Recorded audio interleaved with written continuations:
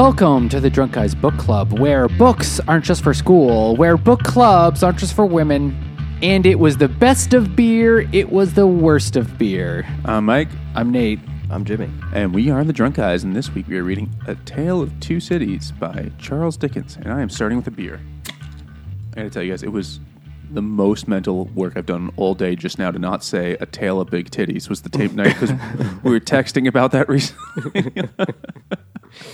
And after playing that game of turn every Charles Dickens novel into a porno title, they're all like, that's all I can think about. So this book takes place in, there's more than one city, but fewer than three. And one of them is London, even though like not a lot happens in London actually in the book. Or they're like, it doesn't matter that it's London, but it really matters that the other city is Paris.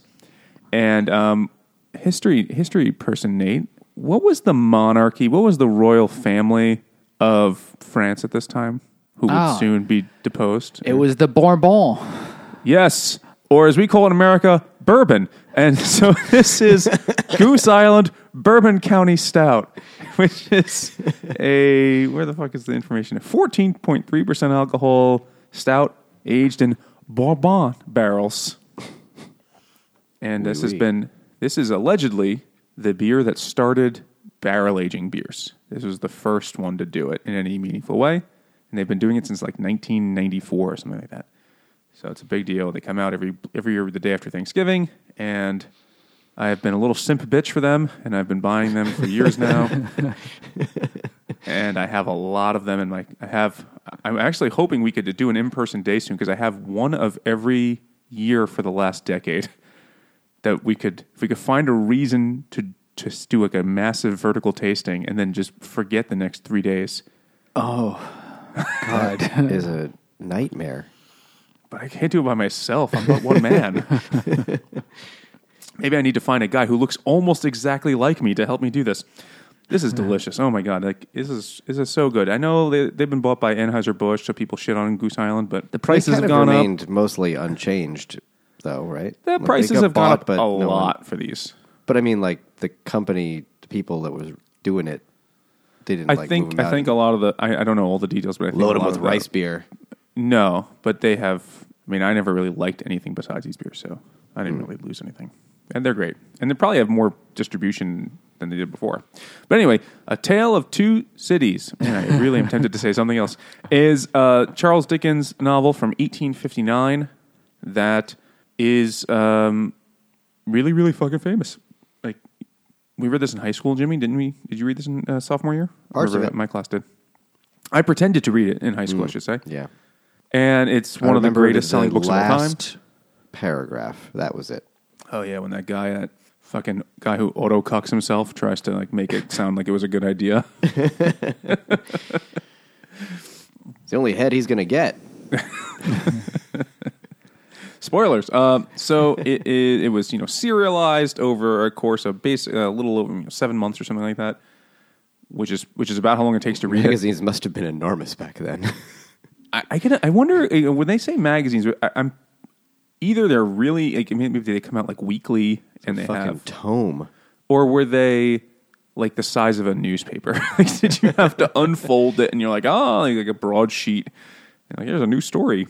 But we should talk about like the serialization. I think actually is something that we forget about reading this book today, reading anything from this time today, but actually would have made this a very different experience to read it when it came out. So it takes place. It's like if you're watching a show that comes out once a week as opposed to all at once. Yeah, but like binge watching is still very passive. Yeah. Like, I could fall asleep in the middle of an episode of Wednesday and I'll still be fine. And I'll wake up like, oh yeah, she's still kooky. All right. So it takes place over a period of like 20-ish years leading up to the French Revolution, leading up to the Reign of Terror, really. And it starts off with probably one of the most famous opening lines ever. He's like, "Call me Dickens." And you're like, that's not it. You're going to need a bigger guillotine. No. It was the best of times. It was the worst of times. And then there's more, but no one remembers that part. It was the age of pegging. It was the age of receiving. It was... There's a lot in there. Like, there's like it could be said that was true. It was the age of topping. It was the age of bottoming. The age of subbing. No, okay, so it's the age of best of times, worst of times. Looking at it now, it seems like a pretentious, stupid sentence, but it's actually a pretty good setup for the book because the juxtaposition throughout the whole novel is like the wealthy asshole gentry of France and the impoverished, trodden people of France. And they're going to be important. The people of Paris don't matter at all. They do not matter even one iota in this book. Well, yeah, they do. If you count all the Jacques. But the Jacques are in France. Yeah, the people of Paris. Oh, I meant to say people of London don't matter. Sorry. Oh, okay. Wrong city. Sorry. Yeah, I said it wrong. Sorry. I said it wrong. There's only two cities. London hardly matters. It could have been Hoboken and Paris. Like, it does not fucking... It's just the fact that they're close is what matters. And there wasn't even a tunnel yet. It was obviously because Charles Dickens was writing for the London audience. Right. So then he made it about them, sort of. The people that the French Revolution was all about. People in London. So when he was writing this book in 1855, or he was starting to write in 55 and published in 59, the French Revolution was maybe just barely outside of living memory, but it actually wasn't that long before. But they had that 1848, baby and revolution. There were other political revolutions going on in France and all over Europe at the time too. So that was only a couple of years before, which is one of the reasons why people mistake Les Mis for being during the French Revolution, because it technically isn't. It was during a French Revolution. Yes, that's not the 1789 French Revolution. One of the lesser-known sequels. Had a very similar theme. It was like the new class. But in 1859, Literally. the French Revolution, the original, the OG French Revolution, wasn't entirely, outside of memory, and especially the Napoleonic Wars that went on, also because of the French Revolution. 20 years, yeah. I mean, you can argue whether Napoleon's part of the French Revolution or not, but anyway, it was still closely connected. We all think it's better than when they came out with a special edition and they put an Anakin ghost at the end of it later on. The original one was just fine. So, for Charles Dickens, he was clearly trying to write a novel about history, a novel that tells about history, much like War and Peace was also kind of about this. So that was mostly about the Napoleon part. And that also, was that out yet? When the fuck did that come out? I mean, I think historical novels were a thing. It's 10 years later. War and Peace is 1869. Or 1865, it started coming out in serial form, and it culminated in 1983 because it took forever. But I think that was a whole genre, and it's very different than what we think of as historical fiction today, where it's the pyramids were built by aliens, and that's right, that's the History Channel. If Teddy Roosevelt was a detective or some shit? We read one of those, didn't we? We did. We read a book where Teddy Roosevelt was a detective? Yeah, the alienist. I guess he was actually the head of the cops, so. That was true. That wasn't that. I mean, that was a historical fiction book. Mm-hmm. That was oh my God, that is history now when we did that episode. Yeah. That may be fiction. in the archive, I think. Ooh, book that if the archive exists by the time this episode gets published. Okay, so the Tale of Two Cities. So it starts with the very first scene where a man named Laurie is driving a truck.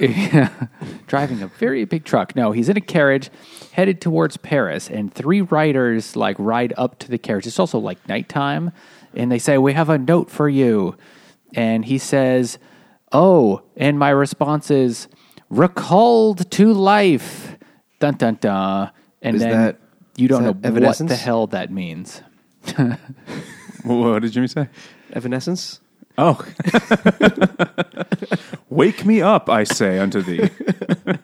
And you're like, what the hell does that mean? And then it switches to Laurie talking to the young, hot Lucy. Who's barely legal.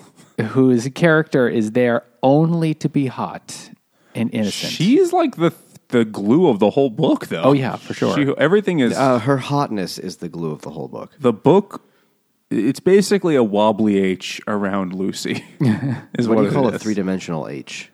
Like a third tower. airtight. I guess. Well, actually, the book 2, The Golden Thread, it's Lucy. That's Lucy is the golden thread. So anyway, and he says, I have news for you. I know you thought your father had died 18 years ago, but he isn't. He's alive. It's alive. And so he is like, we're going to get him now. We're going to come with me to Paris. He's been in prison this whole time in the Bastille. Let's go see him. And so they do. They go to Paris and they find him. And he's a just crazy old man who makes shoes and doesn't remember anything.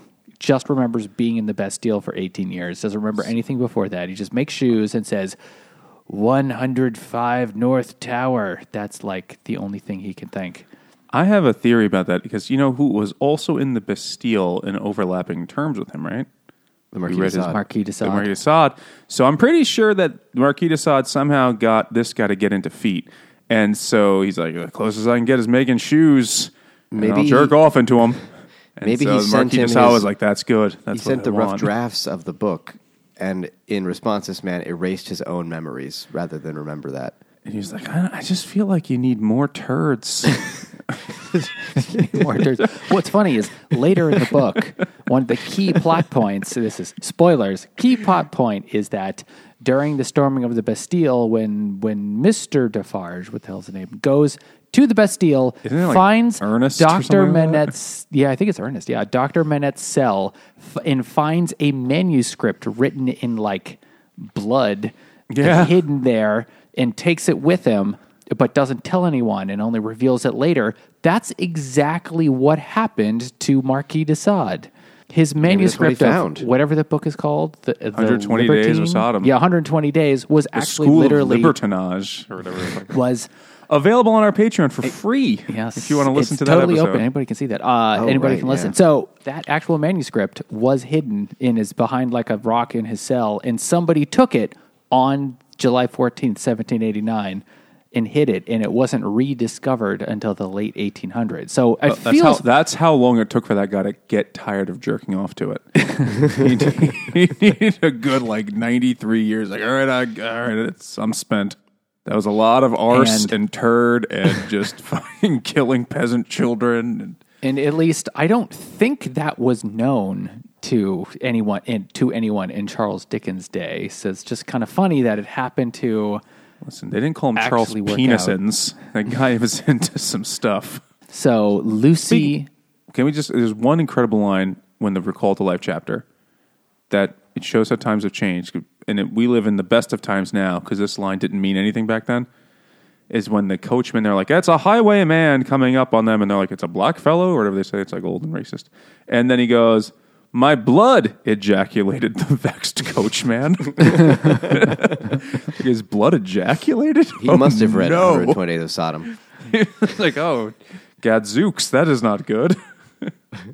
So Lucy Manette goes to Paris and finds her father, Dr. Manette, and says, oh, don't you remember? And of course, she never met him. Like, he had already been in prison by the time she was born. So... He's like, I don't recognize you, of course, but you look just like my wife, who has also died a long time ago because Lucy's an orphan. Because women died of everything back then, it seems. Like she died of the being vapors. Alive. Yeah. Yeah, just like, oh, well, you had enough children. One. One and done, yeah. There you go.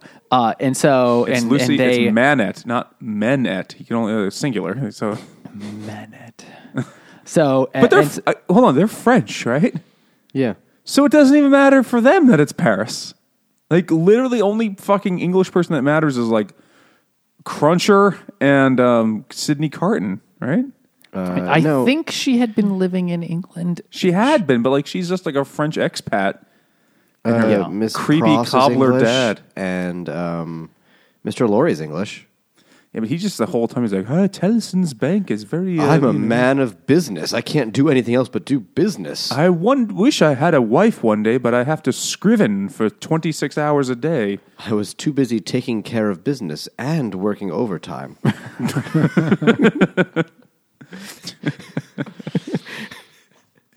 So I want to open my beer, because it can go anywhere. Because this book, I mean, it's technically not about cats, but if it was, it would be called A Tale of Two Kitties by KCBC.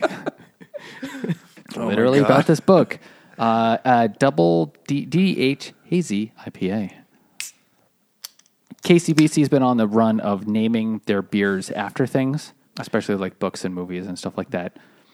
Like I have a can of Tomorrow Never Pies in the fridge for when we get around to doing a James Bond book. Hopefully we can do that soon. And also I saw one very recently at the store called Reservoir Frogs. I had that the other day. Oh. I was like, this is not going to work for anything. No, I didn't think it would either, so I didn't pick up a can, but... Anything about a swamp? Yeah, a book about swamps. So it's kind of like a Reservoir Frog. Anyway, this is a IPA with Citra, Rahaka, Strava, and I really can't see that, and Nelson. Something like that. So anyway, it's pretty good. Yep. It's an IPA. No kitties were harmed making this beer, I think. Pussy move. No, it literally does have a guillotine. Cats dressed in like old-timey costumes, and there's a guillotine in the back. So that's why I had to use this. It makes sense. It's perfect, So anyway, then sort of there's this they reunite, the reunification of Lucy and Dr. Manette. And then that's in 1775. And then it jumps to 5 years later when a man named Charles Darnay is on trial back in England for being a spy. And you're like, where the fuck did this come from? Why do I care about any of this? I just want to add, you And I think never that did. at the start of every chapter. Mm-hmm. Yeah, that's true. There are many, many chapters like, what is happening? What does it have to do with anything? And I think it's because of the way the chapters are probably published, that you needed to like have a cliffhanger-y kind of thing. But it's like, I needed a previously on at the beginning of each chapter because I was sometimes like, what? Last time on A Tale of Two Cities, written before a live studio audience. And there's like a laugh track. Like, that's not Charles Darnay. That's Charles Darnay. And like Sidney Carton comes in with his like lines like waka waka. And they're just like, ah. And they're like, oh, there he goes again. It's like, what's up, bitches? Did I do that? Yeah, So anyway, treason? Whoa, whoa, whoa. so this guy you've never heard of. That guillotine is 300 horsepower. Moo. This guy you've never heard of named Charles Darnay is on trial, and you don't care at all, but I guess it's important. Turns out it was. He's on trial for being a spy for passing secrets to France, though he works for Tellson's Bank. Who must have sponsored this book? Yeah, they employed every one of the characters. You know what? That's actually possible. Now that you mention it, it's very possible that they provided the advance for Charles Dickens to write this. It's where men of business do banking. It also reminded me just the fact that that the bank was the fine, upstanding like institution that was helping everyone out at this time, and it's like, have you met banks? So just the fact that the bank is kind of like a hero in all of this reminds me a lot of Mary Poppins, where they work for a bank, and the bank is like the good thing that is like, it saves for the future. Anyway, I don't know why I thought of old British people in Mary Poppins, but there's a lot of weird shit in both of these. Very true. Oh, yeah. So the guy's on trial, and Charles Darnay is on trial for possibly passing secrets to the French, but he gets acquitted because the other guy looks just like him. Just the because law was different back then. It's an incredible episode of Law and Order here. The lawyer, his defense attorney, goes to one of the witnesses. He's like, I saw him. And he's like, are you sure you saw him? He's like, yes, of course. He's like, are you sure it wasn't a guy that just kind of looked like him? Like my associate here, like the guy, junior partner, and it's Sidney Carton, who's like hungover probably because he's a drunk mess. No judgment. And then they're like, oh shit, So real that's cool. the same guy. And he's like, yeah, check out my podcast. And then they are like, oh my God, it might be all right. And then the judge's like, this whole court's out of order. It's the stupidest thing ever. Like, Those two guys look kind of similar, I guess. So I guess you didn't do it. he's like, well, he just casts reasonable doubt on this man's testimony. It's like, how can you tell? You can't even tell these two guys apart in broad daylight and powdered wigs and shit. How are you going to know them in the dead of night while they're smuggling things in their buttholes across the channel? And he's like, oh, who's smuggling I don't buttholes? understand what he was. I understand he was on trial for spying, but like for what? For France? I bet the standard was pretty fucking low. Because this is a time when England was still like executing children for theft. So, like he went over there and he didn't sing "God Save the Queen" every morning or whatever the fuck it is. So God he's Save the King. Well, that's true. Yeah, the book was written while there was a queen, but so fuck him. He's a frog bastard. And we got to kill him.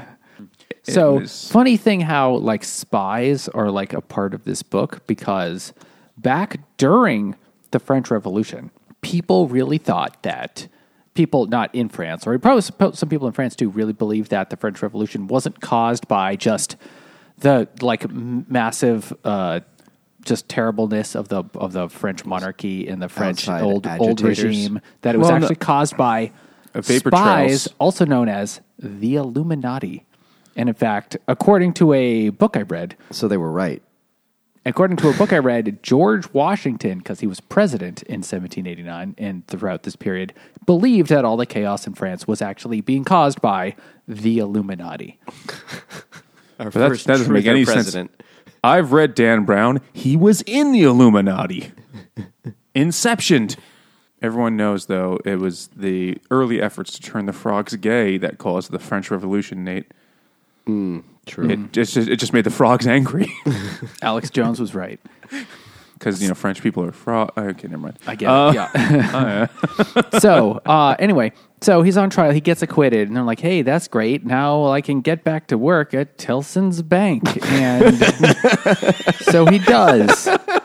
And then stuff happens. And then he's just like, goes back to being a shitty teller. He's like, nope, that's the wrong form. Back of the line. It's just I wish I was a fucking spy. That is so much more fucking fun than this. Do you know how much carbon paper ink I get on my hands at the end of the day? So while he's working, so he goes back to Tellson's Bank and he works there for a while. And then months later, I don't know, he goes back to France and he visits I thought it was a flashback. his uncle. Was it a flashback? Did Darnay actually work at the bank? Yeah. Carton worked at the bank. No, he did. No, Darnay worked at the bank. Carton's a lawyer. Oh, fuck. All right. They looked so similar. I got confused. Who was the head? Which one was the head lawyer? His name was Striver? Stryver. Stryver was the head something like lawyer, that. and Carton was his alcoholic assistant.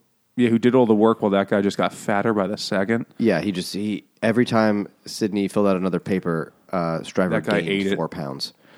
He for every paper, every writ that Sidney filled out, that other guy would eat a side of beef because he's just this big fat guy, which means he was 160 pounds because it's 1775.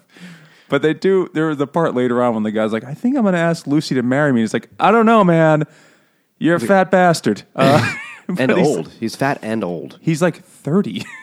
Was he old? I thought he was actually like older. Maybe I'm getting confused, but it does say like, what do you mean? He said, slamming down a plump fist, and then eating When it. he slams his fist down, it just goes boing. What?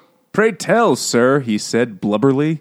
But it is he's a big fat guy, and does he matter in the book? No. So I thought when he is that scene of him in France where they never mention that it's him, but you kind of know that it's him. He just called the nephew. I thought that was like a flashback to like why he left, or maybe he did go back. And it was just like to visit. Charles Darnay. I can't Darnay. fucking- No, okay. I don't really know either. But let's just say this scene happens at some point where Yes. Charles Darnay is back in France. I and- think it's not a flashback because of the dude who killed with the kid and shit. Like that's Yeah. Oh, Timeline-wise, like a it long makes lingering sense. thing. Okay, yeah. So That makes he sense. goes back to France, and he happens to meet with his uncle, the Marquis de Grumpy. Vermont, who is like a caricature of all of like the worst of the nobility. comically evil. Comically, he tells his driver to drive the carriage as quickly as possible, which runs over a little kid and kills him. And the Marquis is just sad that he's got blood on the wheels. And then, actually, I'm not sure that's true. The Marquis de Sade is. No, he says, this guy is "You kind of c- over the top, don't you think? Don't waste that dead kid." Marquis de Sade would have said. But All those turds in him. I could put some more in his mouth. Oh no, but the Marquis de whatever, so like then Nevermore. He goes, "You could have hurt my horse with your fucking dead kid." He's a fucking asshole. And then he's like, quit being a bitch about it. Oh, he is. There were like Nazi guards who were like, that guy is a bit little over much. the top. No one's Kind of that a bad. dick. But it's indicative of the whole society they live in, of these horrible rich people and these peasants who are basically all just slaves to the machine. They're serfs. Yeah, pretty much. Serfs up. This is Slave to the Machine by Finback in collaboration with, I guess, it's not a beer company. It's they make The shirts. machinist company. They make shirts or The something. tool and die firm. It's called Permanent Hangover, though, so I thought it was a beer company, and it turns out it's not. But they do make a shirt called The Berenstain Bears Get Totally Fucked Up in the Woods, and that's just the shirt, and that's pretty funny. But this is I don't know, it's probably a fucking IPA. I don't know. Almost certainly. Or a crispy boy. Yeah. Oh, it's IPA, just a regular, dry hopped with Simcoe and Calypso. I can't fucking see. It's so tiny. And I don't know how strong it is either. I can't see anything. It's really scary that the amount of us on this podcast that need bifocals now. Well, these watching fucking, you read like, that can. tiny white text shit. It's all that reading we do. But I just find it funny, like, I mean, because we have different eyesight, but you're holding it as far away from you as you can to read it, and that somehow makes it easier. If I get closer, it's all blurry because my eyes are garbage holes. My eyes are also garbage, but only past where I could reach. So is it good? Yeah, it's actually quite bitter. It's all the machinery they put into it. Yeah, the picture is actually kind of funny. It's called Slave to the Machine, and it's Employee of the Month every month, and it's Shamu, who doesn't look very thrilled. But he's holding a tiny beer. Oh, no. He's a slave. Shamu's dead, isn't he? I think they stopped doing the orcas after But I that mean, Shamu's documentary dead, came out. right? Oh, wasn't that the movie where Shaq was a genie? No, that's Kazam. Oh, sorry. Okay. So if you want to support these beers are brought to us by our supporters over at Patreon. If you want to support the podcast, you could do that by giving us money, and we will not be like the First Estate. We won't be like the Second Estate. I mean, was there a good estate? The third one was column. They Fourth turned out estate. to not be good too. Was that What what was that one? State was journalism. The fourth estate is journalism, yeah. No, we're not doing that. And the fifth estate, comedy. Is that right, or is that? No, or, that's just, I mean, it wasn't a thing back during the French Revolution. I thought the Fifth Estate was secret Nazis or something. Always. wasn't that a movie with fucking Benedict Cumberbatch? What was that? When he played the WikiLeaks guy? Oh yeah, Oh, yeah, was yeah. it? Okay. Julian Assange. Yeah, the Fifth Estate.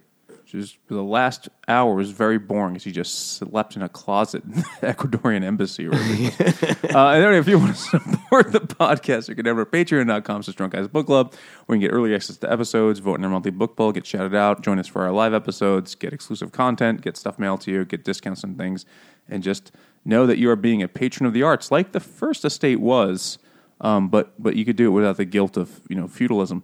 Or you could support the podcast by heading over to wherever you're listening. The first estate was the clergy. Oh, Michael. fuck! Well, don't fuck the boys. Not these three old men. These old men that you're listening to. Well, Nate is bringing the average up, but you could head on the second estate. Excuse me. You could help us out by leaving a Technically he is, review. wherever you're listening, and just make it 5 stars, one for every estate plus a few extras, because none of us remember that year in sophomore year of high school geography and history, so who gives a fuck? None of us remember, Nate. And Oh, I don't either. I was there. Dickens got a lot of the I details just know the first wrong. estate was Rhode Island, or was it Delaware? Delaware's the first estate. That's a quality dad joke. Speaking of dad jokes, did you hear that Old MacDonald's farm was purchased by Purdue, but they kept him on? He's the CIEIO. There you go. Nate knew Old MacDonald, too, when he was still young. He was just I McDonald. knew him when he was young McDonald. It was just McDonald. It's Norm MacDonald. So the Marquis de Evermond, first he runs over a child with his carriage, and then he throws a coin at the father, who's the Buy a crying new one, father. fucker. Here's a coin, and as your the carriage troubles. is driving away, the coin gets flung back into the carriage. It's like, I don't want your dirty money. And then later he has dinner with his nephew, who, spoiler, is Charles Darnay. And Charles Darnay is, in fact, the Marquis' heir. So Charles Darnay, who goes by Darnay because it's like his mom's maiden name. And it's the anglicized version of it, because it's, a fucking dumb French name that, like, Darlinus or whatever the fuck it was, really good. Yeah, it was something Frencher, but not that much Frencher, and I don't know why they changed it. I guess they were stupider back then. Well, because he wasn't cool enough to be called Chucky D. So they call him, he's Chuck D. And he becomes a public enemy later in the book, actually. He does, yeah. Takes a nation of millions to hold us back. So he goes there, and he goes into a speech that he had to know wasn't going to be successful, right? There's no way Chuck D was like, listen, I'm going to convince this guy, this 60-year-old. Did you ever think that maybe you're kind of a dickhead? Yeah, do you think that everything you do is wrong? It kind of came off as Charles Darnay just did his first semester at college, and he's coming back to tell his parents how they're assholes because they're, boomers. He just learned about colonization, and he's very upset. I'm just like post-colonialism. And he goes dude, what's wrong with you? And I found there's actually a good quote where he's like, it's kind of not cool. Well, and he's do you mean where the Marquis says this is the Marquis' speech? Well, yeah. So Charles Darnay or Charles D is like, we've done bad things, and then the guy's like, sir. Oh, no, sir, we have done wrong, and we are reaping the fruits of wrong, is what Charles Darnay says. And then the guy says, we have done wrong?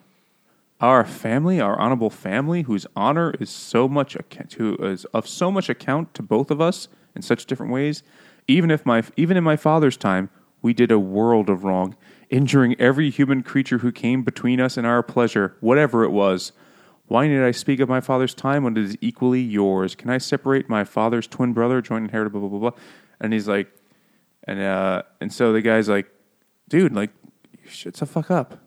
You fucking, what do you think pay for that wig? You want to go make your own breeches?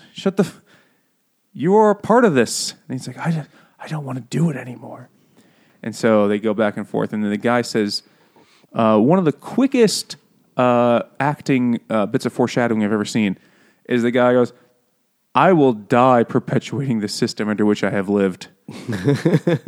He's calling his shot. 3 seconds before he gets killed. But all the while, I did have a real question. All the while, he is doing snuff, right? Is that the shit you snuff? You shove up your nose, yeah. right? Yeah. And he's constantly just he's pounding snuff.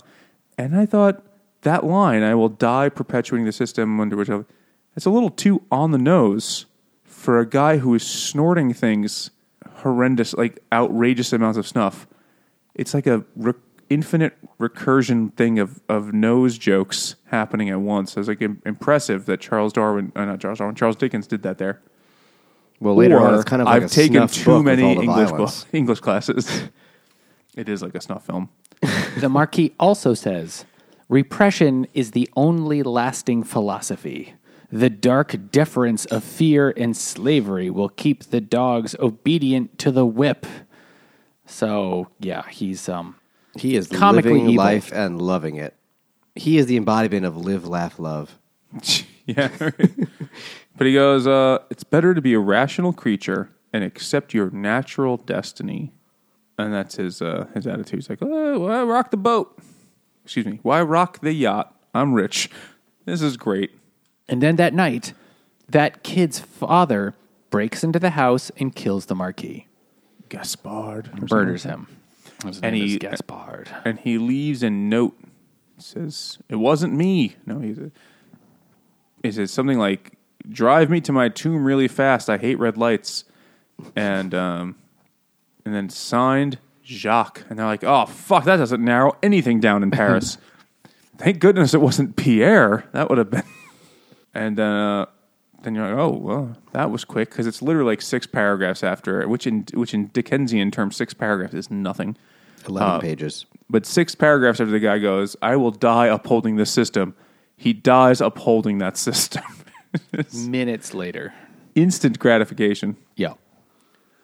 And then... It's the same chapter. It doesn't even. It's like the end of the chapter. Yep, exactly. And then it jumps back to Paris, where Carton says Back to how London? much back to London. Sorry, yes, that's what I meant. Back to London, where Carton says he's going to marry Lucy, but he's like, but then he decides that no, Lucy won't. Lucy's not going to have me. I guess that just won't work out. She's just too hot for me, I guess. Because She's he's just an too alcoholic slob.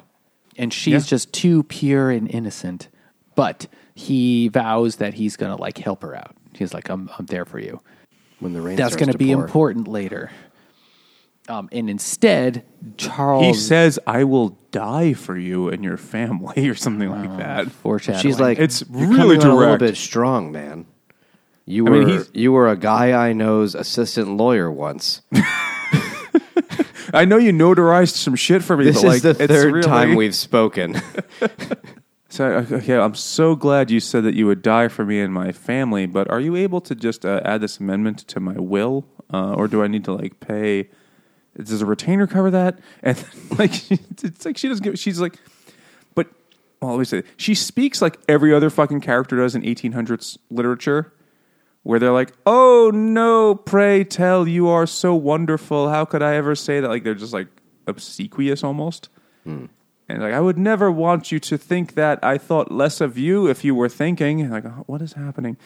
And they decide to just be best friends, and he's permanently friend zoned for the rest of the book. He's like, this is cool. He is but one of Maybe- almost all the characters that say they're going to marry her. He's like, maybe one night I could sub in for Charles.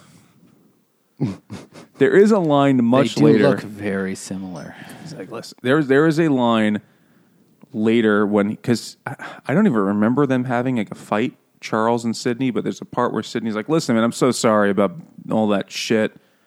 And Charles is like, I don't know what you're talking about. Yeah, they didn't have a fight. I think he's just a fucking sloppy drunk. And he just goes like, he's like, we are friends. Or like, no, he says, Mr. Darnay, I wish we might be friends.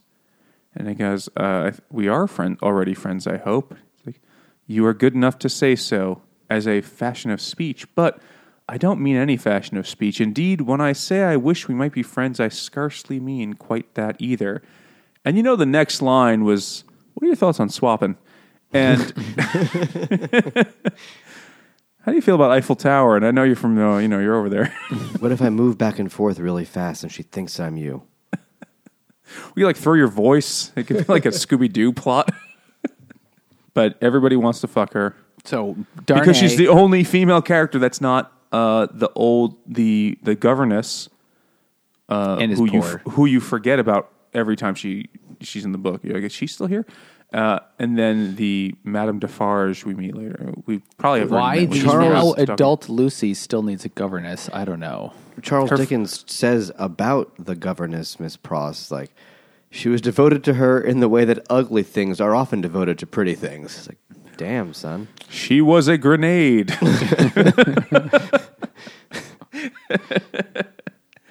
A wingman would have handled her well. And then we didn't mention Defarge, Madame Defarge. We'll get to her at some point. Oh, yeah. So She's kind of a big deal. Oh, yeah, she is. But anyway, so Darnay, instead, Charles Darnay, who is rich but is pretending but is just keeping it secret that he's actually the heir to the Marquis and is technically super rich and French nobility and stuff like that. He's just Charles Darnay, who works for Tellson's Bank. He asks the Dr. Manette, Dr. Manette,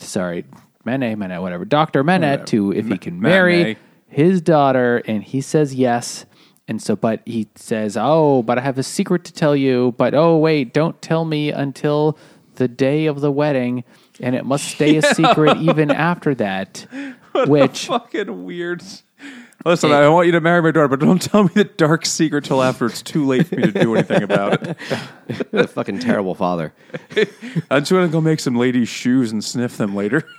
Also, by now he is better, and he's back to being a doctor and not a shoemaker because he remembered how to do doctoring. It was the same amount of education back then. In 1780, there wasn't a big difference between those two things. He was actually a podiatrist. The Venn diagram of things. Same tools. I can't make a shoe. I don't have any leeches. I could cobble together some intestines for you. So they get married, but when Darnay tells Dr. Manette the secret, he becomes very agitated for a few weeks and makes more shoes, but then gets over it. He gets Most fap. He goes into a foot craze. And he gets preposterously foot loose. And But then they hide it from the daughter for like a week and a half. And then for like a long time. Your dad's just making shoes again. You know how he is. I think it's still secret. Fast forward in 1792 when Darnay goes back to Paris to rescue the other dude. I think it's still secret from Lucy that he's actually still the Marquis. What were they doing with these shoes? Were they like smug? It was like a prison movie. Like every day someone leaves with one shoe and they shake it out of their pants leg. Like, how do they get the guy's making shoes onto the ground day. in the prison yard. I mean, if he's sick for a little while, he couldn't possibly make that many shoes. I think they invented the like throwing shoes over the telephone wires. Like, we got to get rid of these fucking things. And they're just tossing them out. And I got landed on that lamppost. I fucking just go. And they just leave it there. And then drug dealers like, that's a good place to hang out.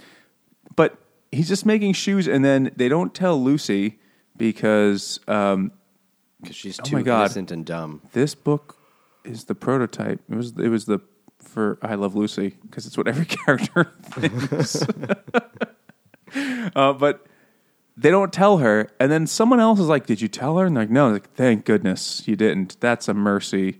Her tiny woman brain couldn't handle her silly sadness. little brain. It can't. Yeah, she is just incapable.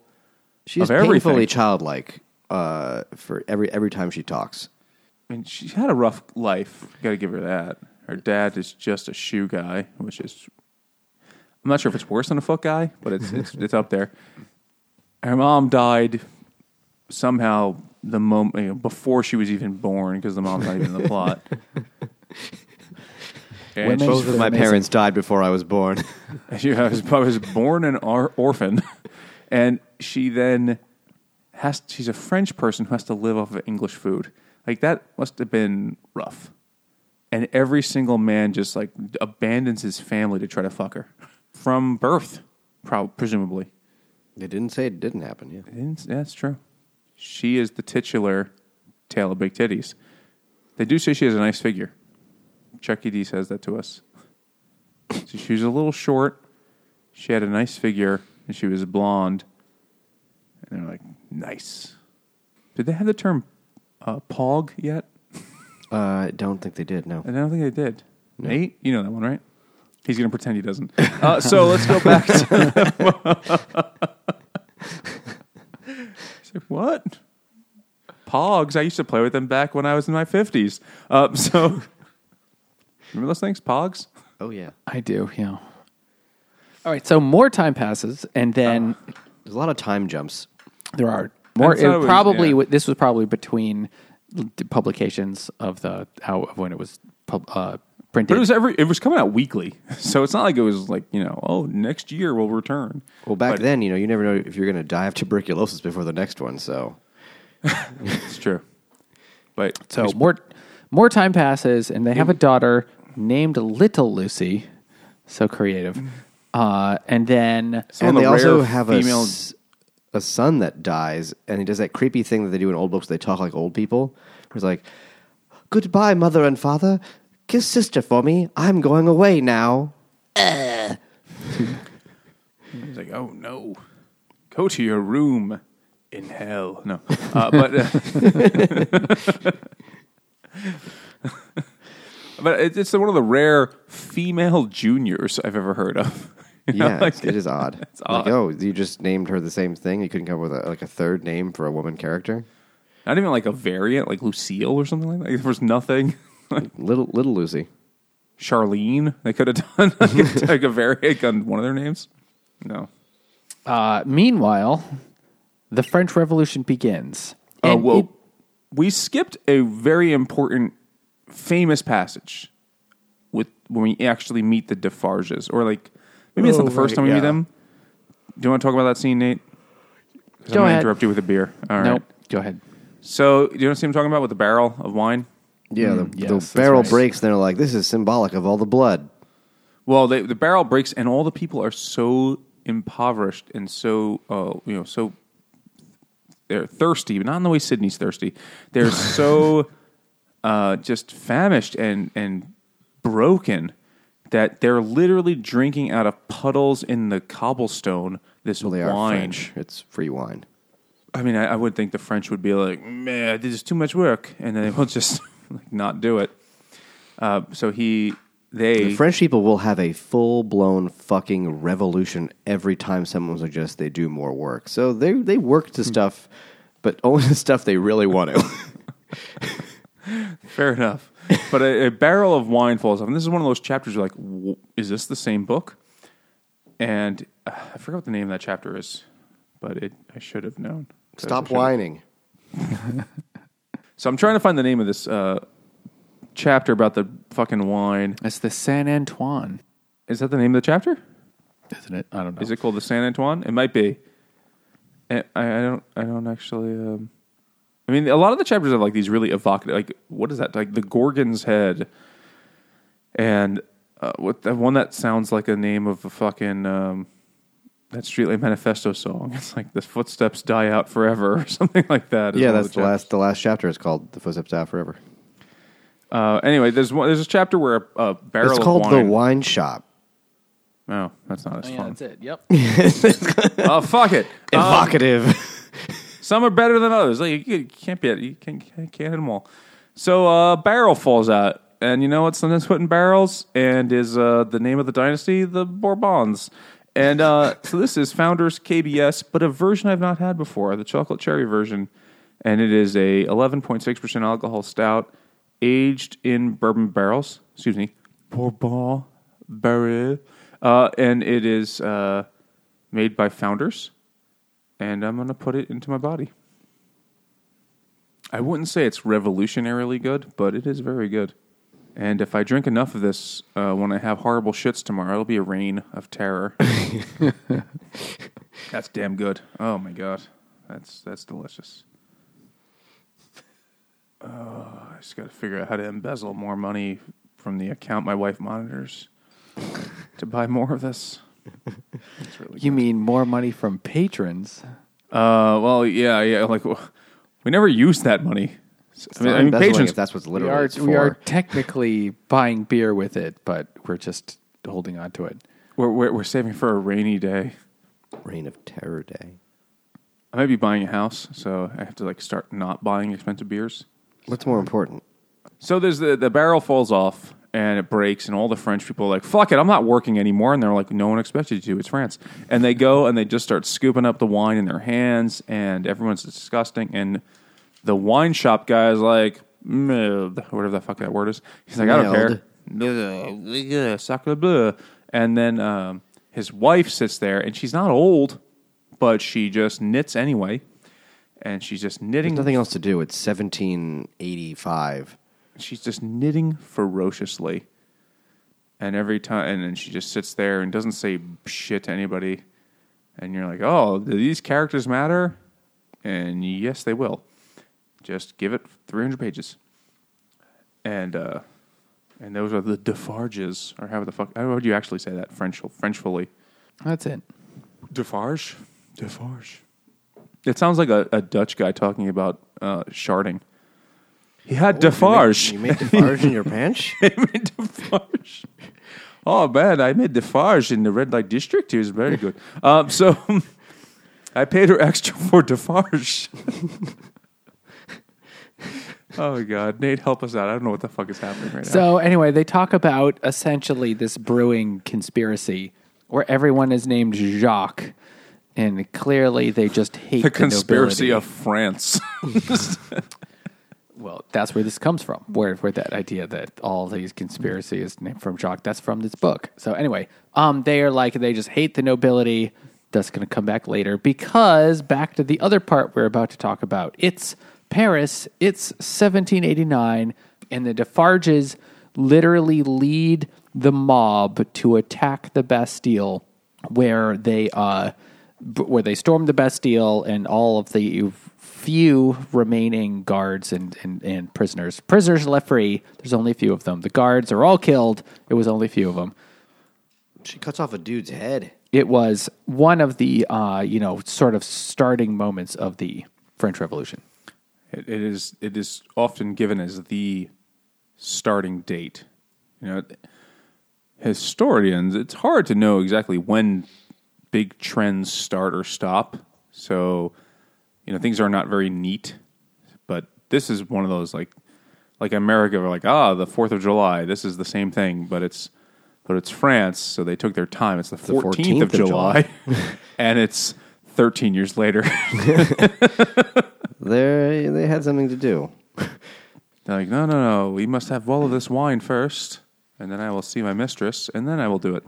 And one of the things that happened is Monsieur Defarge goes to 105 North Tower and looks in the cell formerly occupied by Dr. Manette, and he searches around in there and finds a parchment hidden behind a stone with a story that you're going to hear later of just like stuff. You don't hear about what's on the parchment right now, but he says that he finds it. It's turds. Yep. And then it jumps forward again to 1792. And then, boom, suddenly, they've been killing people for a few years now. It's and the now Reign of Terror. A lot of the French Revolution has happened. A lot of the big stuff in the French Revolution has happened already, but now it's 1792, and you hear that, the French king has been, he's had his head chopped off, and it's just like a kind of a throwaway line. And now so it's 1792, and Charles Darnay, he's hard at work at Tilson's Bank, where he gets a note, but he's still nobody at Tilson's Bank knows that he is the Marquis. And he gets a note, and the note says, "This is to the Marquis. This is from your old servant. They've got me now. Help! I'm in trouble. Please come rescue me." And so he does. Well, he was working at Telson's Bank, which is all about business, which is why they knew him by the different nickname of the Biz Marquis. No? Nate doesn't know who that is. It's too new for him. That newfangled rap music. No, it's that song. Something. About Don't help him. Don't help need him, a friend, Jimmy. Something about all I need. You've got a friend in me. He's Googling. It's not it. It's by Randy Newman. Was Biz Marquis. Not it. You've got what I need. Yes, that's the one. Say he's just a friend or something like that. Where he is actually dressed as a French noble person in the video. Is that right?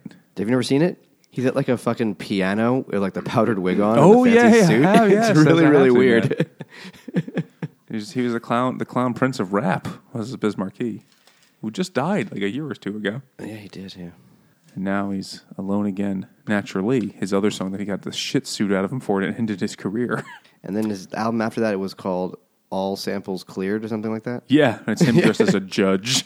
You know the song Alone Again by Gilbert O'Sullivan? It's fucking like Walgreens song. It's from the 70s.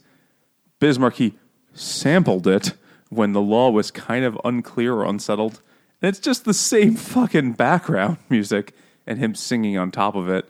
And he got his shit suit in by Gilbert O'Sullivan. And he's like, my parents named me after those fucking guys. I will have my vengeance. Oh, God. Did they? His name was Gilbert O'Sullivan. How Yeah, did they do that? terrible. If he chose that name, then he's a real asshole. But, oh my God, that guy. Gilbert O'Sullivan. Oh, no, that's not even his real name. His name is Ray O'Sullivan. He is 60%. He chose here. Gilbert. Anyway, fucking Biz Markie. Rest in power, King. So Charles Darnay, who is decides that he's gonna go back to France to rescue the servant of the old Marquis, the one guy who was actually still cool. He decides to go back, but he's gonna go, and he doesn't tell. He writes a letter to Lucy and to Laurie that he has to go to Paris, but he doesn't say why because he's still keeping it secret from them that he's the Marquis. So he goes there and he goes to France, and because it was 1792, it takes forever. It takes days and days of travel, and then he eventually when he's in France, but he's not yet to Paris, he gets recognized. Who sends some guards from the new this is now during the Reign of Terror. He must be the most recognizable man in the world because this keeps happening to him, and it's the olden times when you saw someone once and then maybe you probably never saw them again. And so guards take it. They recognize him right away, and then they bring him to Paris, where he gets arrested. And this is where Charles Dickens really shows how much he really doesn't like the French Revolution, or especially this Reign of Terror period, because he's like, this is during sort of like the rule of the mob and the Great Fear and stuff like that. Because he's like, all of these guys were drunk and dirty and disgusting, but they had the power. They were in charge now. And so Charles Darnay is thrown in prison for basically being a noble, being one of the, landed gentry. And he's like, for being related to him, even though Charles Darnay is kind of renounced all that. I don't think he renounced all the money, but he still was living in England that whole time. But he's put in prison, and yet somehow Laurie and Lucy come to Paris right away after that because they find out he is in prison. They were already on their way there, something like that. And so over a year passes with Darnay in prison waiting for his trial. But this wasn't a regular trial in a regular court of law. This trial is going to be show trial. This is going to be definitely a French Revolution show trial, which it's amazing that they waited that long. Usually, people that they waited that long to put somebody on trial. That's the modern legal system. Yeah. Usually they'd be put on trial within a day or two, and then they would be like, "Oh, guilty." Boom, and then you would go immediately to the guillotine that day.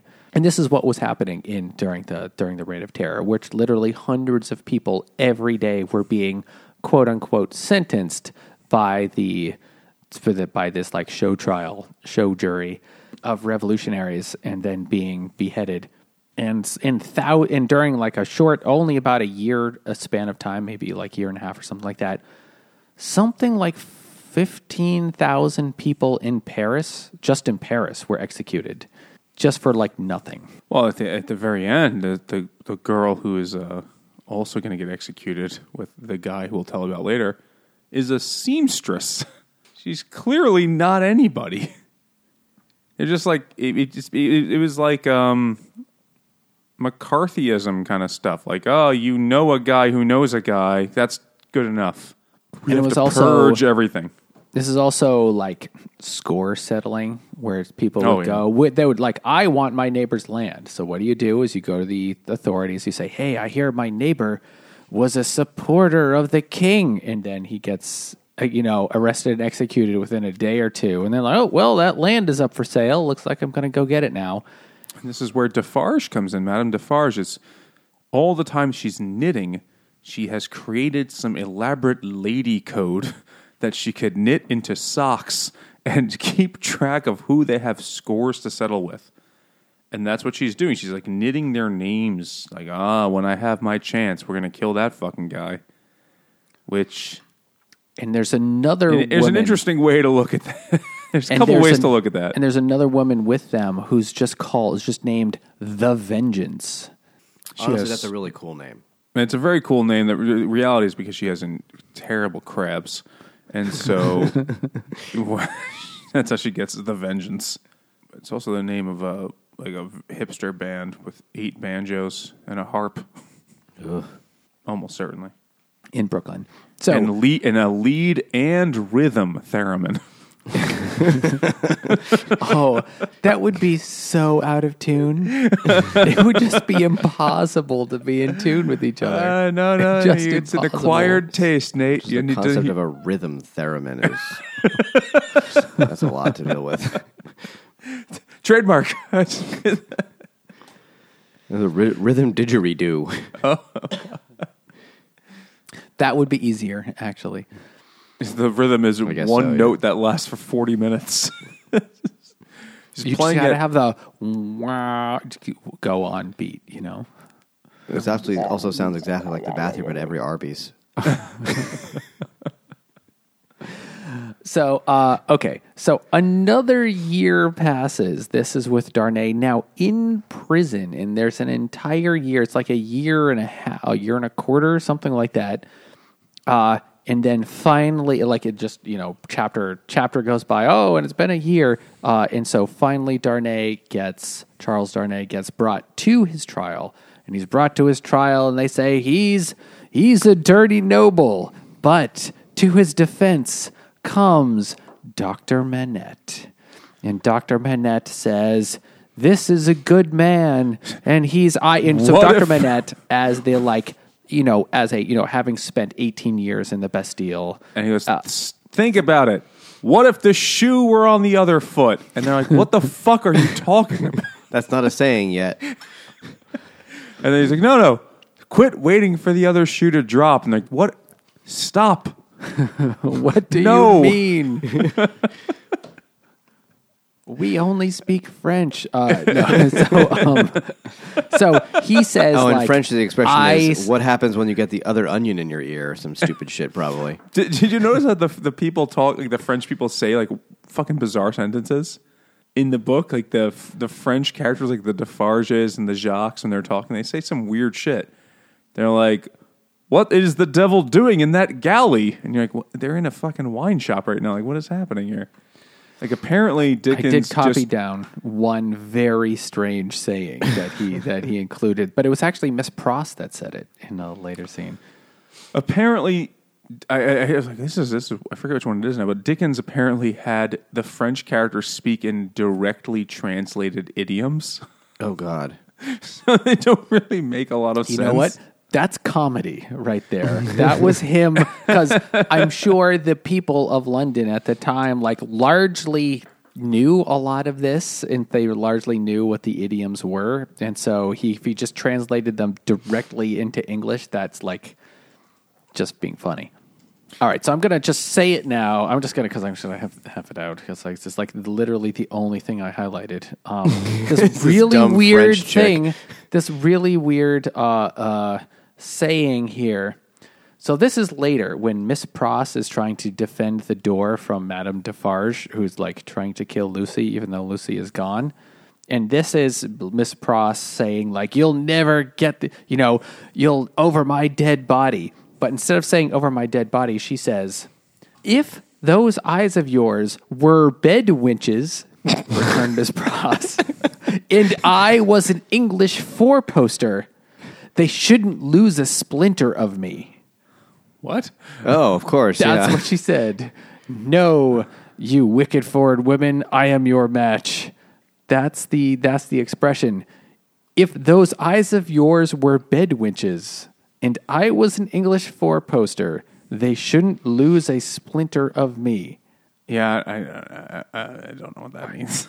That one did not stand the test of time. Let's just say. I think Miss Pross, or whatever the fuck her name was already deaf at this point. She didn't know what she was saying because she very soon after this becomes deaf. That was just before, actually. Well, she does it when she kills. Yeah, She said that is just before. That saying was just before. Yeah, she says that but she's not deaf yet at that point. But she's just before. She's preparing. She's getting ready.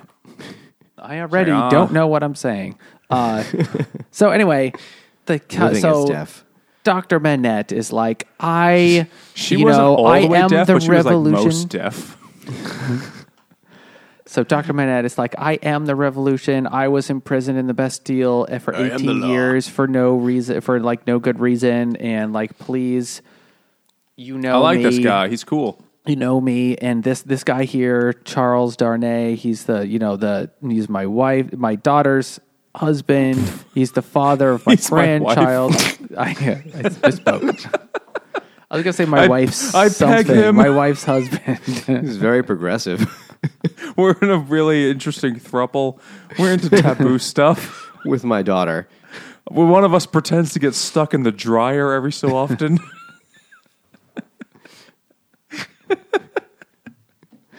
He's like, please let him go. He's a good man. He renounced all of the French stuff and moved to England so he could get away from it.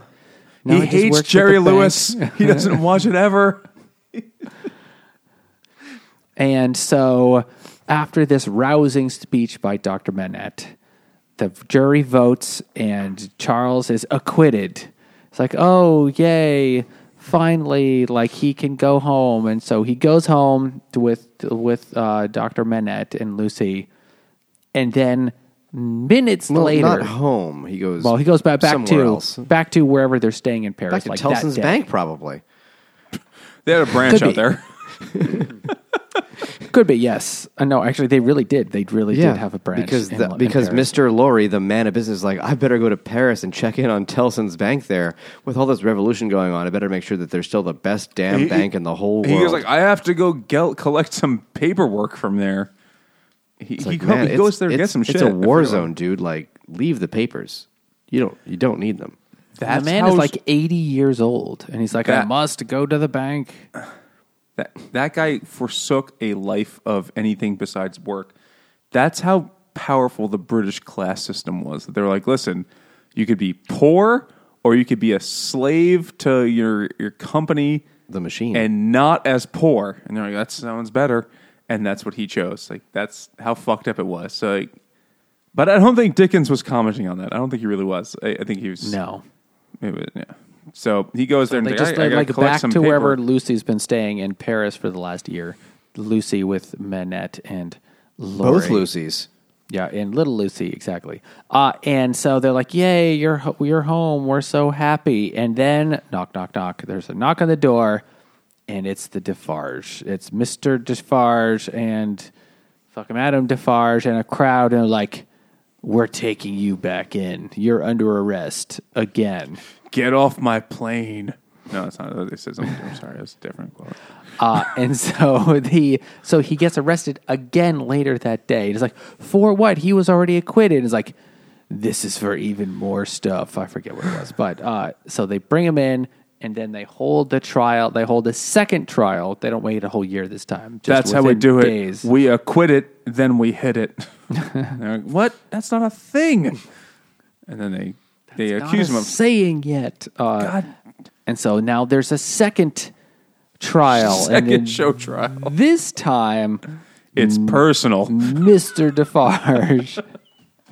Mr. Defarge says, this time we're going to read the note. Let me read to you the note that Dr. Manette left in his cell that I recovered way back in 3 years ago in 1789.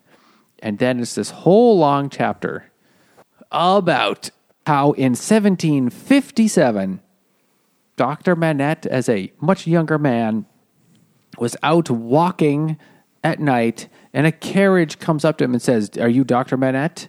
We need you to do some doctoring." And so they bring him to a place, and there's just a woman who is clearly in terrible pain and is completely incoherent and just keeps counting. I forget exactly why she did that. I forget what that had to do with anything. But anyway, and then I she's don't like, know "Oh," if they really explained that. And there are these two brothers. They're clearly aristocrats. And then they're like, "Oh, and I guess we should show you the other guy." And so they go down to the other guy who's down to the stables, and there's a younger-ish man who's clearly been stabbed in the chest with a sword. And he's like, "Yep, he's dead, Jim." But he's not quite dead. Instead, he tells this story, and Dr. Manette gets this whole story about how I have to quickly tell my life's tale. Yeah. So where the two brothers, they're now you find out they're Marquis Evermont, his family. They one of them was in love with this girl, so they kidnapped her and raped her. Love with her, or he wanted to bang her? Okay, just wanted to bang her probably. And then They raped her though. Oh yeah. And then they raped her, and then this brother comes to try and rescue her, but can't. But the Marquis just stabs him with this. They get into a sword fight, and then but the Marquis is better, and so he wins, and the other kid gets stabbed and dies. And then the woman also dies, and then because Dr. Manette, because he's such a good doctor, can't help either of them. Well, they didn't have any foot injuries, Nate. Their feet If were they had fine. some bone spurs, he would have been able to help out. I'm not able to relace that punctured lung. And then a day later, a woman in a carriage, clearly a rich woman, with a small child, shows up at Dr. Manette's door and says, "I was wondering if she had any family I could help out. I feel so bad." And she can't really do anything. And he's like, "I don't really know." But then he writes in his letter, "And I hated them so much that even that their descendants for the end of time must be cursed, they should die." And it is clear that Charles Darnay was that little child, and he is the son of one of the dudes that raped the woman and killed the guy and stuff like that. And so after this note, the jury, this is also at that point, he gets locked up so that he'll never tell anybody what they did, and that's why he was in jail. Yeah, he's in prison so that he can't tell anybody. Yeah, and so he reads and that's why he's been in jail for 18. This was 10 years into his imprisonment that he wrote this, but then he was another 8 years till he got finally out, got around to doing it, which was now 10 years before this part in the book actually happened. Was then another 10 years until this book part happens. But anyway, and so after this devastating note was read, the jury this time votes to convict. They vote to have Darnay executed. As he's guilty common of noble. being related to these shitty people. Yes. Which is all it took. Yep. Mm-hmm. And so it looks but his execution is going to be for a year. It's going to be the next day. And so everyone's very sad.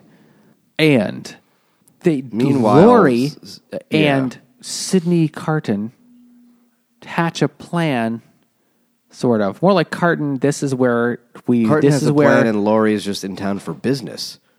Well, Laurie's been there to help out the Manettes and stuff like that, because that's what he does. He's just a dude.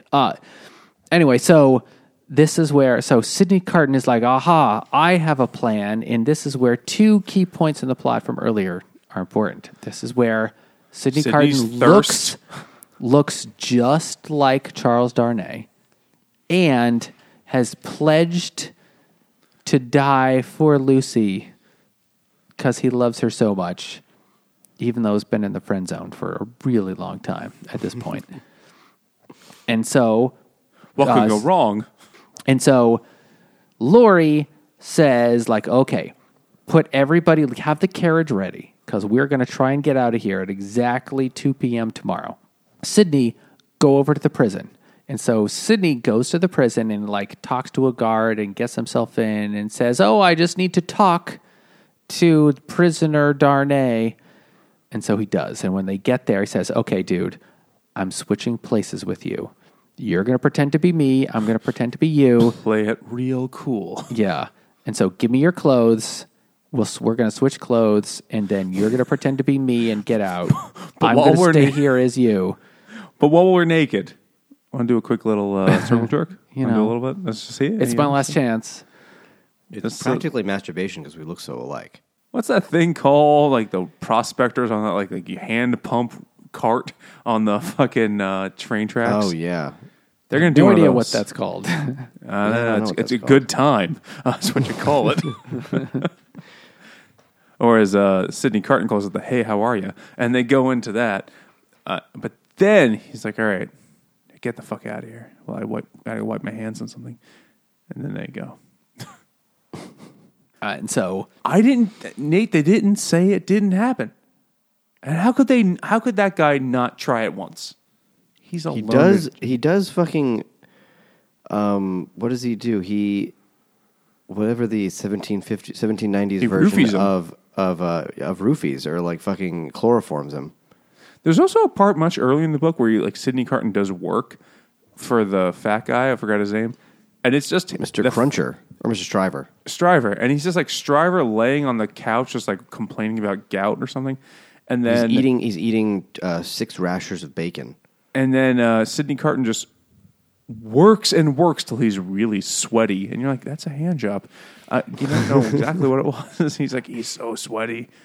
He's really, his wrists are tired from the scrivening.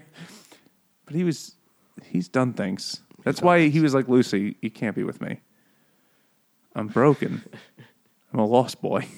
So prove me wrong, Nate. Prove me wrong.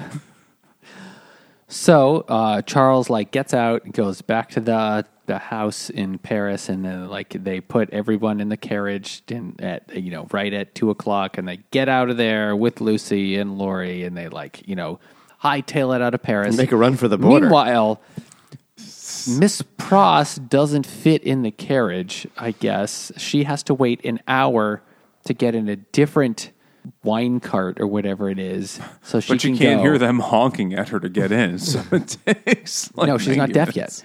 So so Miss Pross stays behind, but in that hour between when Charles and Lucy get away, and Miss Pross is still waiting there, Madame Defarge shows up, and she says and they have this weird thing where technically they can't understand each other because one is speaking French and the other speaking English, but they have an argument anyway. Do you think they did the argument where they speak really loudly and slowly? It's like, you are a dumb bitch. And then the woman says like whatever the French equivalent of that is back to her. What would that be? Madame Defarge, You are a stupid bitch. she came Piece to of shit. Madame Defarge thinks that Charles Darnay is going to be executed.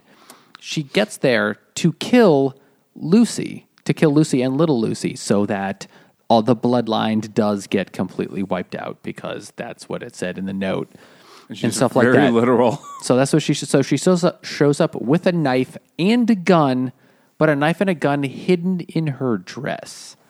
So they shows up to the house, and Miss Pross, what she does is she sees that the door is open. She just closes it and pretends that Lucy is still there on the other side of the door. Like, and she's like, you can't come in here. You can't come in here. Meanwhile, Lucy's actually gone.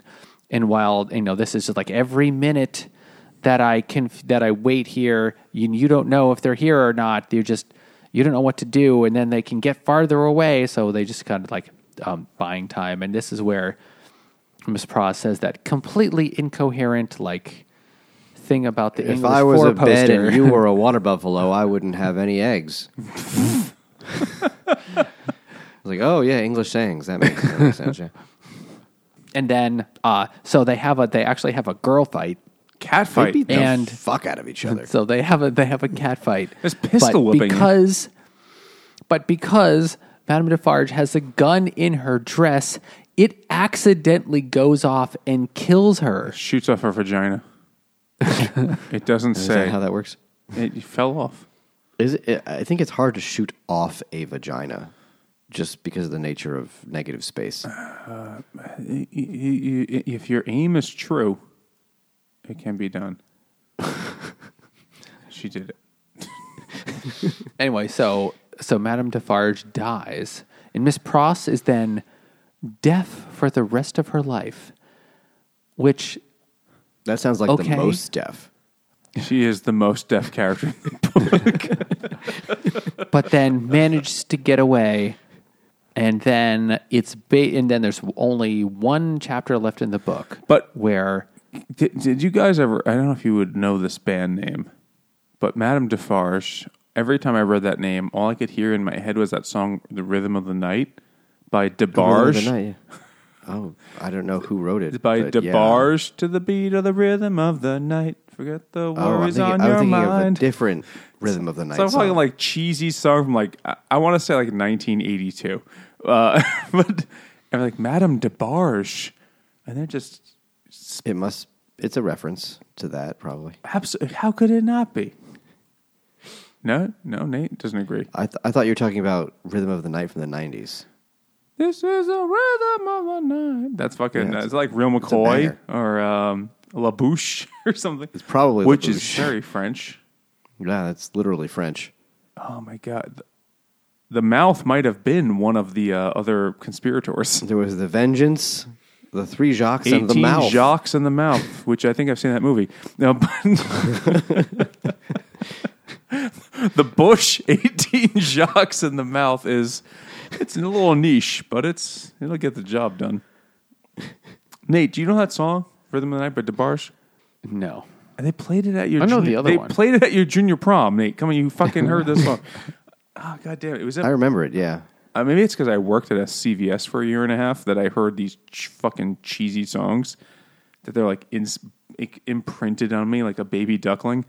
But I hear the first line of it and I could hear the whole rest of it, and all I want to do is then this like fix the items in aisle 7 because that's what my job was. So, okay, there's one last chapter, and this is where Sidney Carton, pretending to be a Charles Darnay, actually gets taken to the guillotine. On the And- tumbril. On a tumbril, which I had to look that up. It's just a cart. I feel like, That- that sounds like a name of a thing at like a children's party place. So, ride on the tumbril. But it's a donkey cart, basically. And I'm sure in 1859, everybody just knew what that was. It wasn't like Oh, of course, the tumbril, weird yeah. or exotic. It was just like, oh yeah, it's a cart. And so anyway, and then they get to this like, and Sydney is like, oh, I'm so glad I'm doing this, and then talks to the seamstress girl who writes the last line, this long quote about stuff. It's I don't know. totally worth it. What was it about? I'm going to get hand jobs in the afterlife. No, it's the fucking last line of the book, basically. It's a far, Well, far it's the better last thing like I do. 3 paragraphs. Well, the last line is, it's a far, far better thing I do. But he That's has a the whole one. other That's the spiel one I was before talking that. about. Yeah, it is a And far, he- far and- better thing that I do than I have ever done. It is a far, far better rest than I go to than I have ever known. Which is how I feel after a really good dump. But it is like when you had Taco Bell. We all feel like that. It's a better thing that I do, and it's a better rest. No? Nate's not listening. Yeah. He's pretending to be above this.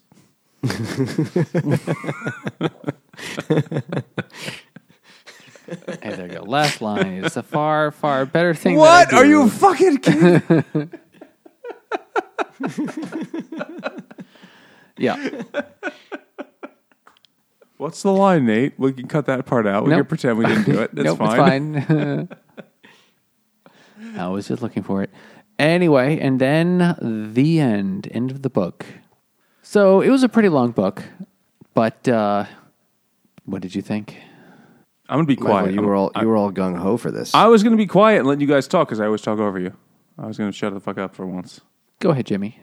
You gave it 3 stars, you piece of shit. I gave it 3 stars. I was debating between 3 and 4. I would say I liked chunks of it. I thought chunks of it were very good. Like I liked basically the whole last quarter of it. And I thought, there was a lot in there that wasn't good about, I heard somewhere else once that a lot of revolutions are lateral moves at best. I thought, that got the point across here. I thought I got it. I just felt like it really dragged a lot of the time because I know it's a classic. I know it's just a personal opinion. I thought it was a good story. I hate this style of writing. It's just really hard for me to latch onto it and read it without being so fucking bored that I could fall asleep.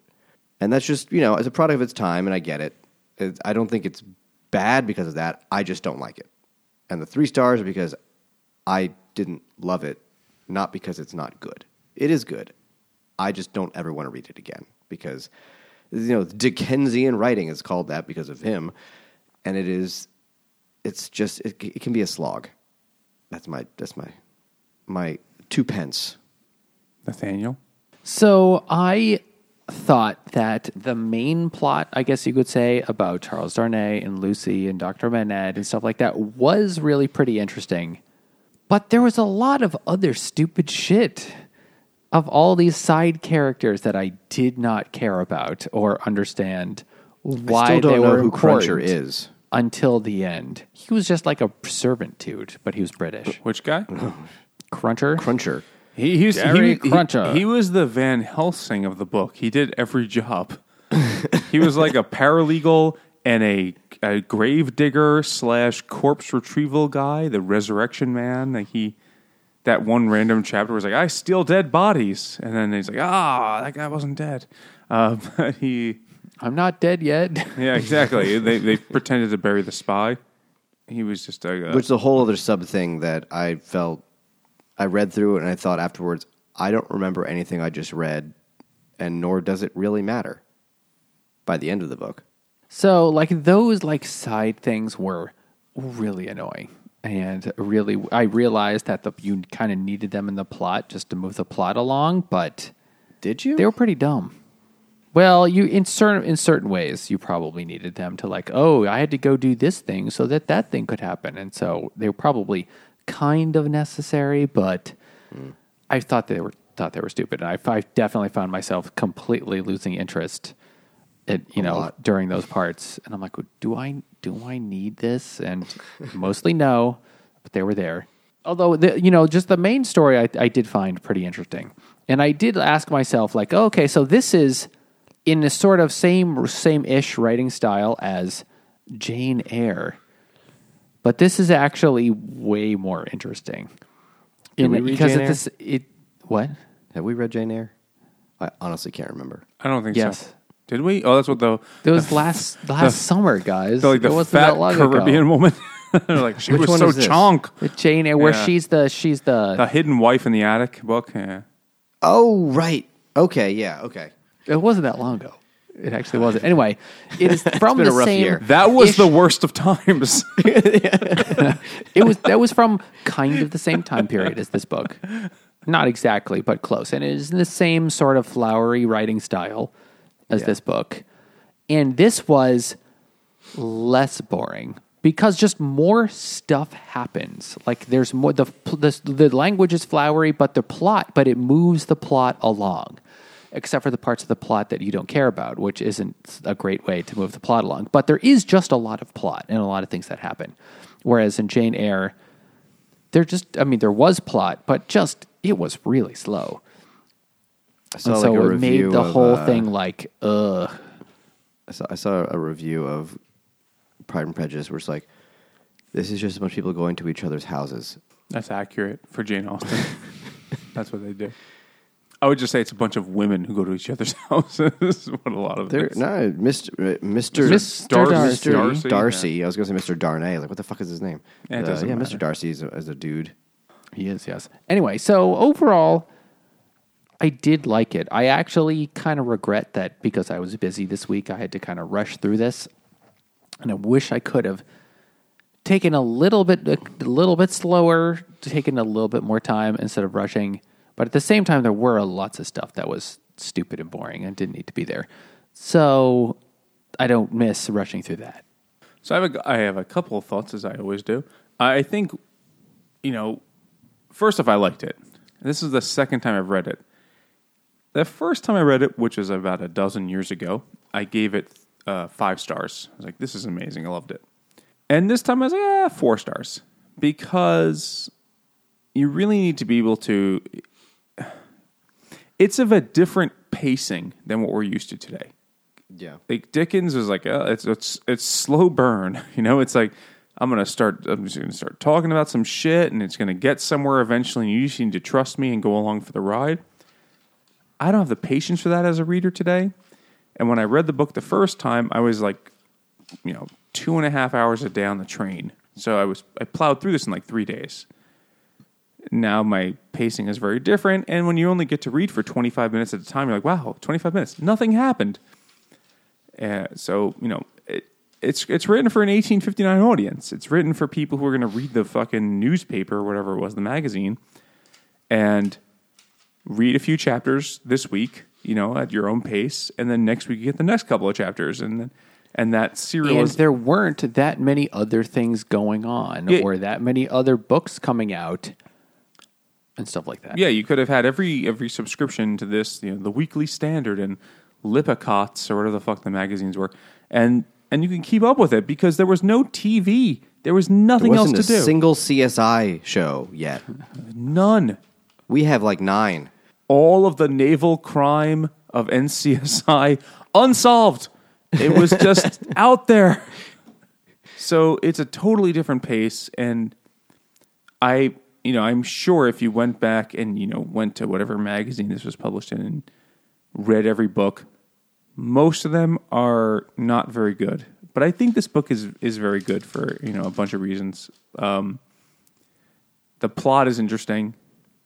It has a lot of elements that are now that are cliche, like the secret twins or like the guys that pretend to be twins. Like that's a cliche thing from like soap operas. Was it like the whole was they look kind of alike, I guess. I mean, this is back when the only way you could see a picture of a person was an etching. You're like, it's him. He's got a face. My question would be, this dude shows up and everyone immediately recognizes him as like, oh, that's definitely that guy. And then they switch him at the last minute and everyone's like, I guess that's him. He's been there in that jail for a year. Who knows what he looks like? I mean, part of Darwin, not Darwin, fuck, I keep doing that. Dickens is clearly not a fan of the French. Naturally selected him. He is not a fan of the French Revolution. No, definitely not. And one of the big influences is the Thomas Carlyle book on the French Revolution, which is a book I've read parts of for a class once, and I do want to read because it's like the most literary history book I've ever read, meaning it's probably not very good history, but it's just... A bunch of whiny pores complain in French.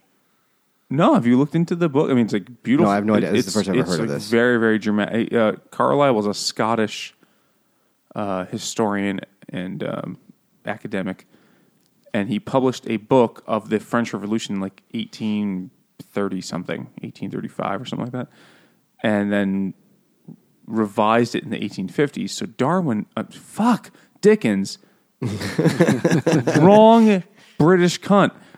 Dickens clearly read that, as I'm sure anybody who is educated did. And he ripped it off relentlessly.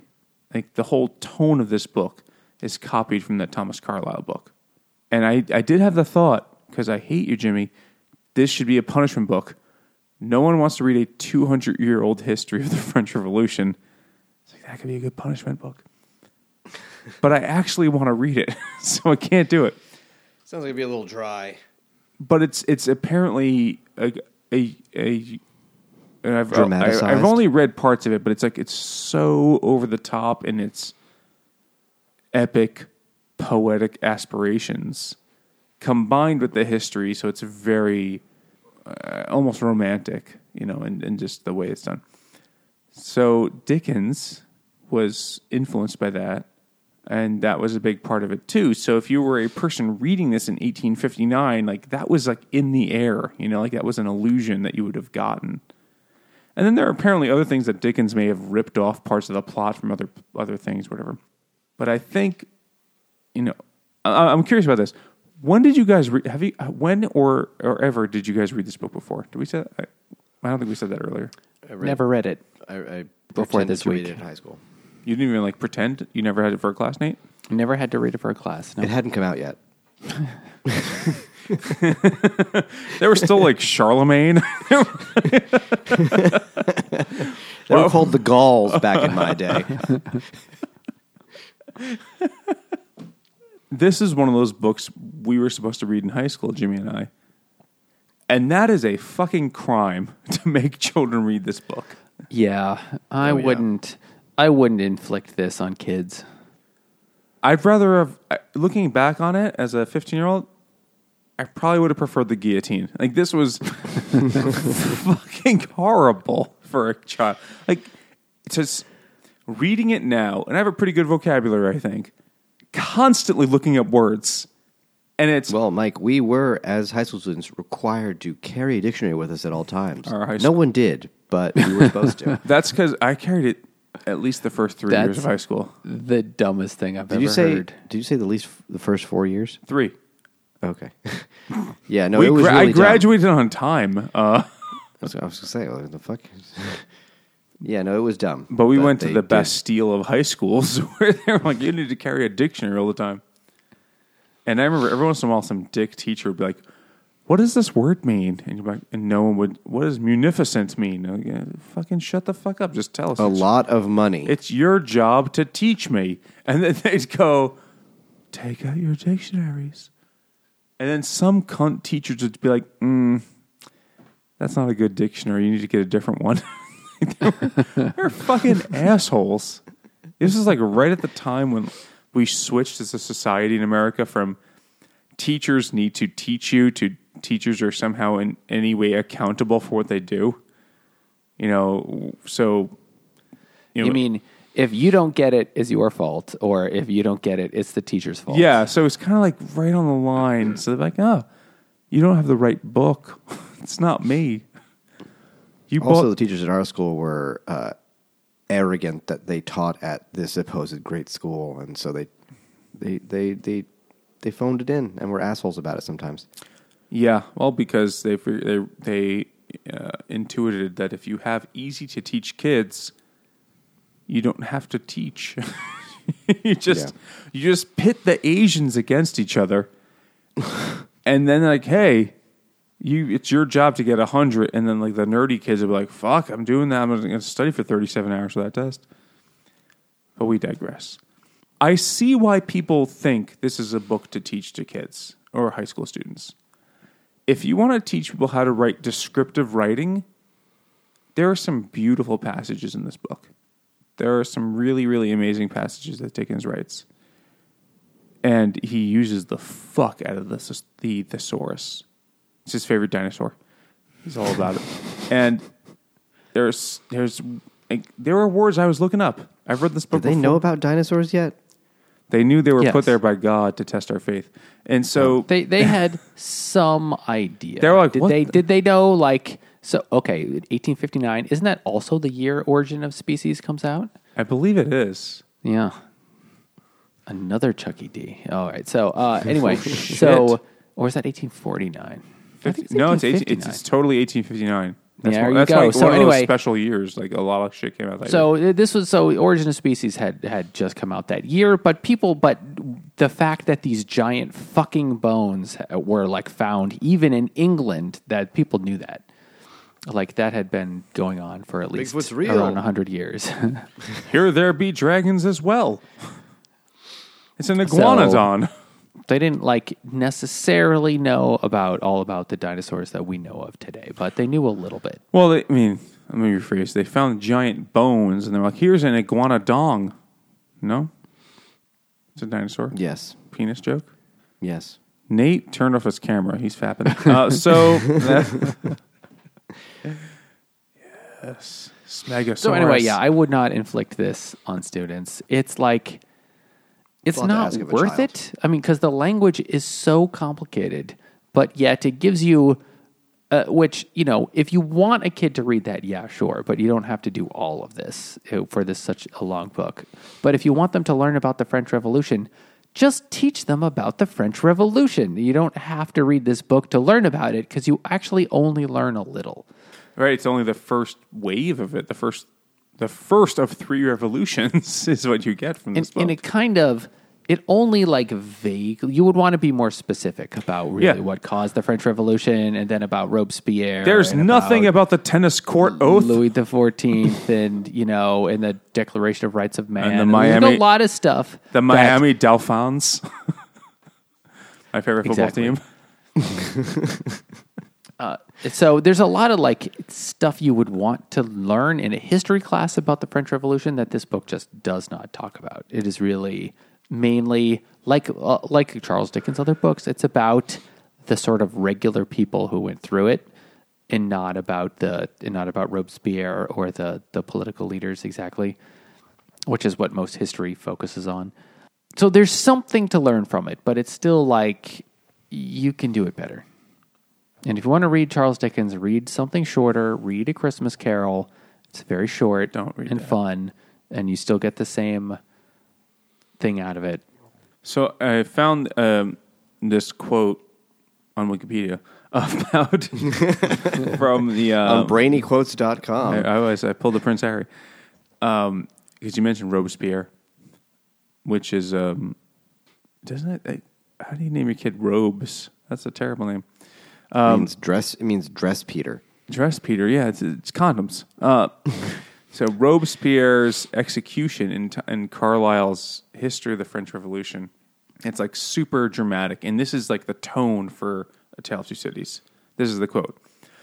All eyes are on Robespierre's tumbril, where he is, his jaw bound in dirty linen with his half-dead brother and his half-dead Henriot. I don't know how to say that. He had been shot in the face during his arrest. That's why the thing about his jaw being He was saying that like, tied, with the he had been shot in the face. like he had a toothache in 1909. That's that Better thing. shoot it out. And his half-dead Henriot lies shattered there, 17 hours of agony about to end. The gendarmes point their swords at him to show the people which is he. A woman springs on the tumbril, clutching the side of it with one hand, waving the other Sibyl-like, and exclaims, "The death of thee gladdens my very heart." I don't know what this means in French. Men veut de joie. Robespierre opens his eyes. Oh, yeah. Scélérat, whatever that is. Scaramouche. Go down to hell with the curses of all wives and mothers. At the foot of the scaffold, they stretched him on the ground till his turn came. Lifted aloft, his eyes again opened, caught the bloody axe. Samson wrenched the coat off him, wrenched the dirty linen from his jaw. The jaw fell powerless.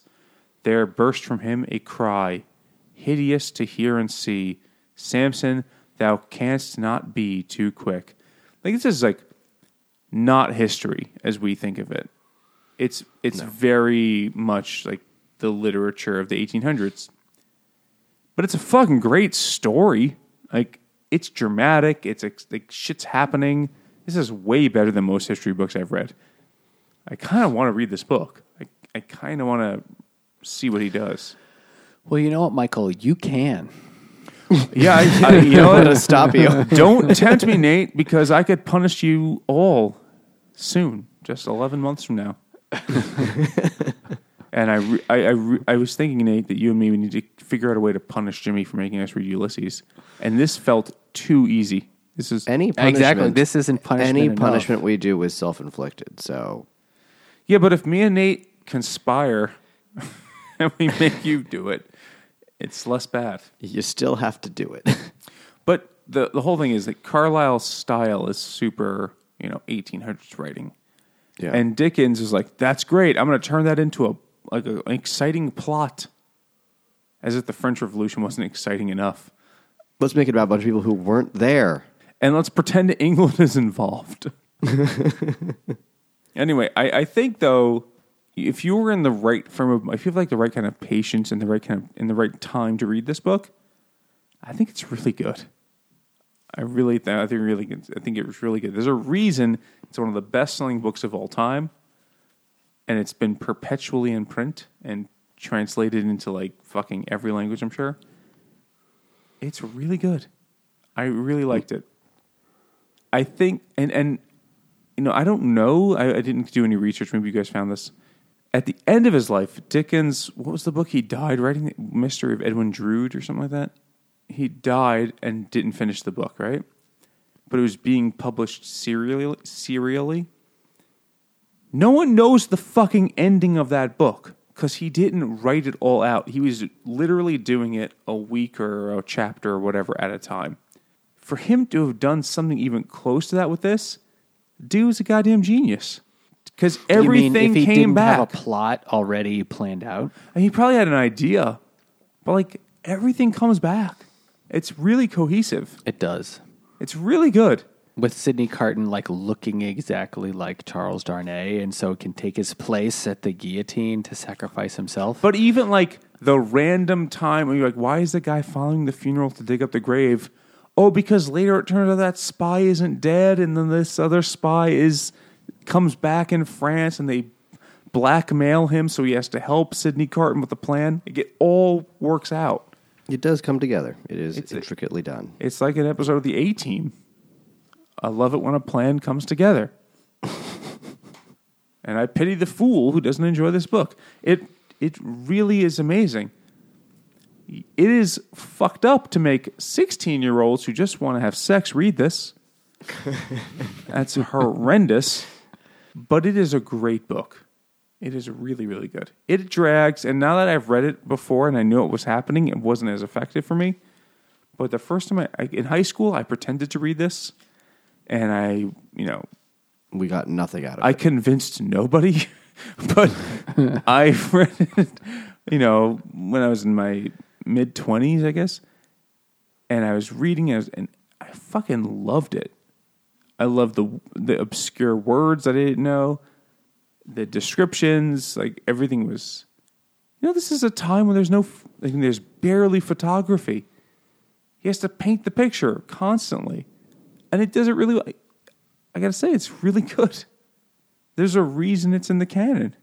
It's a great book for grown-ups. That's the key. And anybody who's a fucking high school English teacher is like, no, children should learn it. Shut the fuck up. No. You're not going to make them readers. For every one kid that you make a reader from Tale of Two Cities, you made 25 kids think that books are terrible. Yeah. But if you're a grown-up and you have some patience and you want it, it's a really, really good book. And if you're a grown-up, tell us what you thought. Send us an email to drunkguysbookclub@gmail.com. Or follow us on Twitter at drunkguysbc. Or go to Facebook and Instagram at Drunk Guys Book Club. And give us money, because please, patreon.com. Thanks, bye. And join us on Goodreads and reads goods. Also, you can read goods and you can Goodreads. Both. Killing it, guys. You're killing it. No one listens. If you've listened this far, they've email already me pushed, and I will already Venmo you next. $1. Just no they've one's already listening. fast forwarded. They skip through it and write Mark is played, so it's off their queue. And there's people an hour and a half ago like, these guys are idiots, and they fucking left. And they check out us. the Hopped Up Network, a network of independent beer podcasters. And thanks for listening.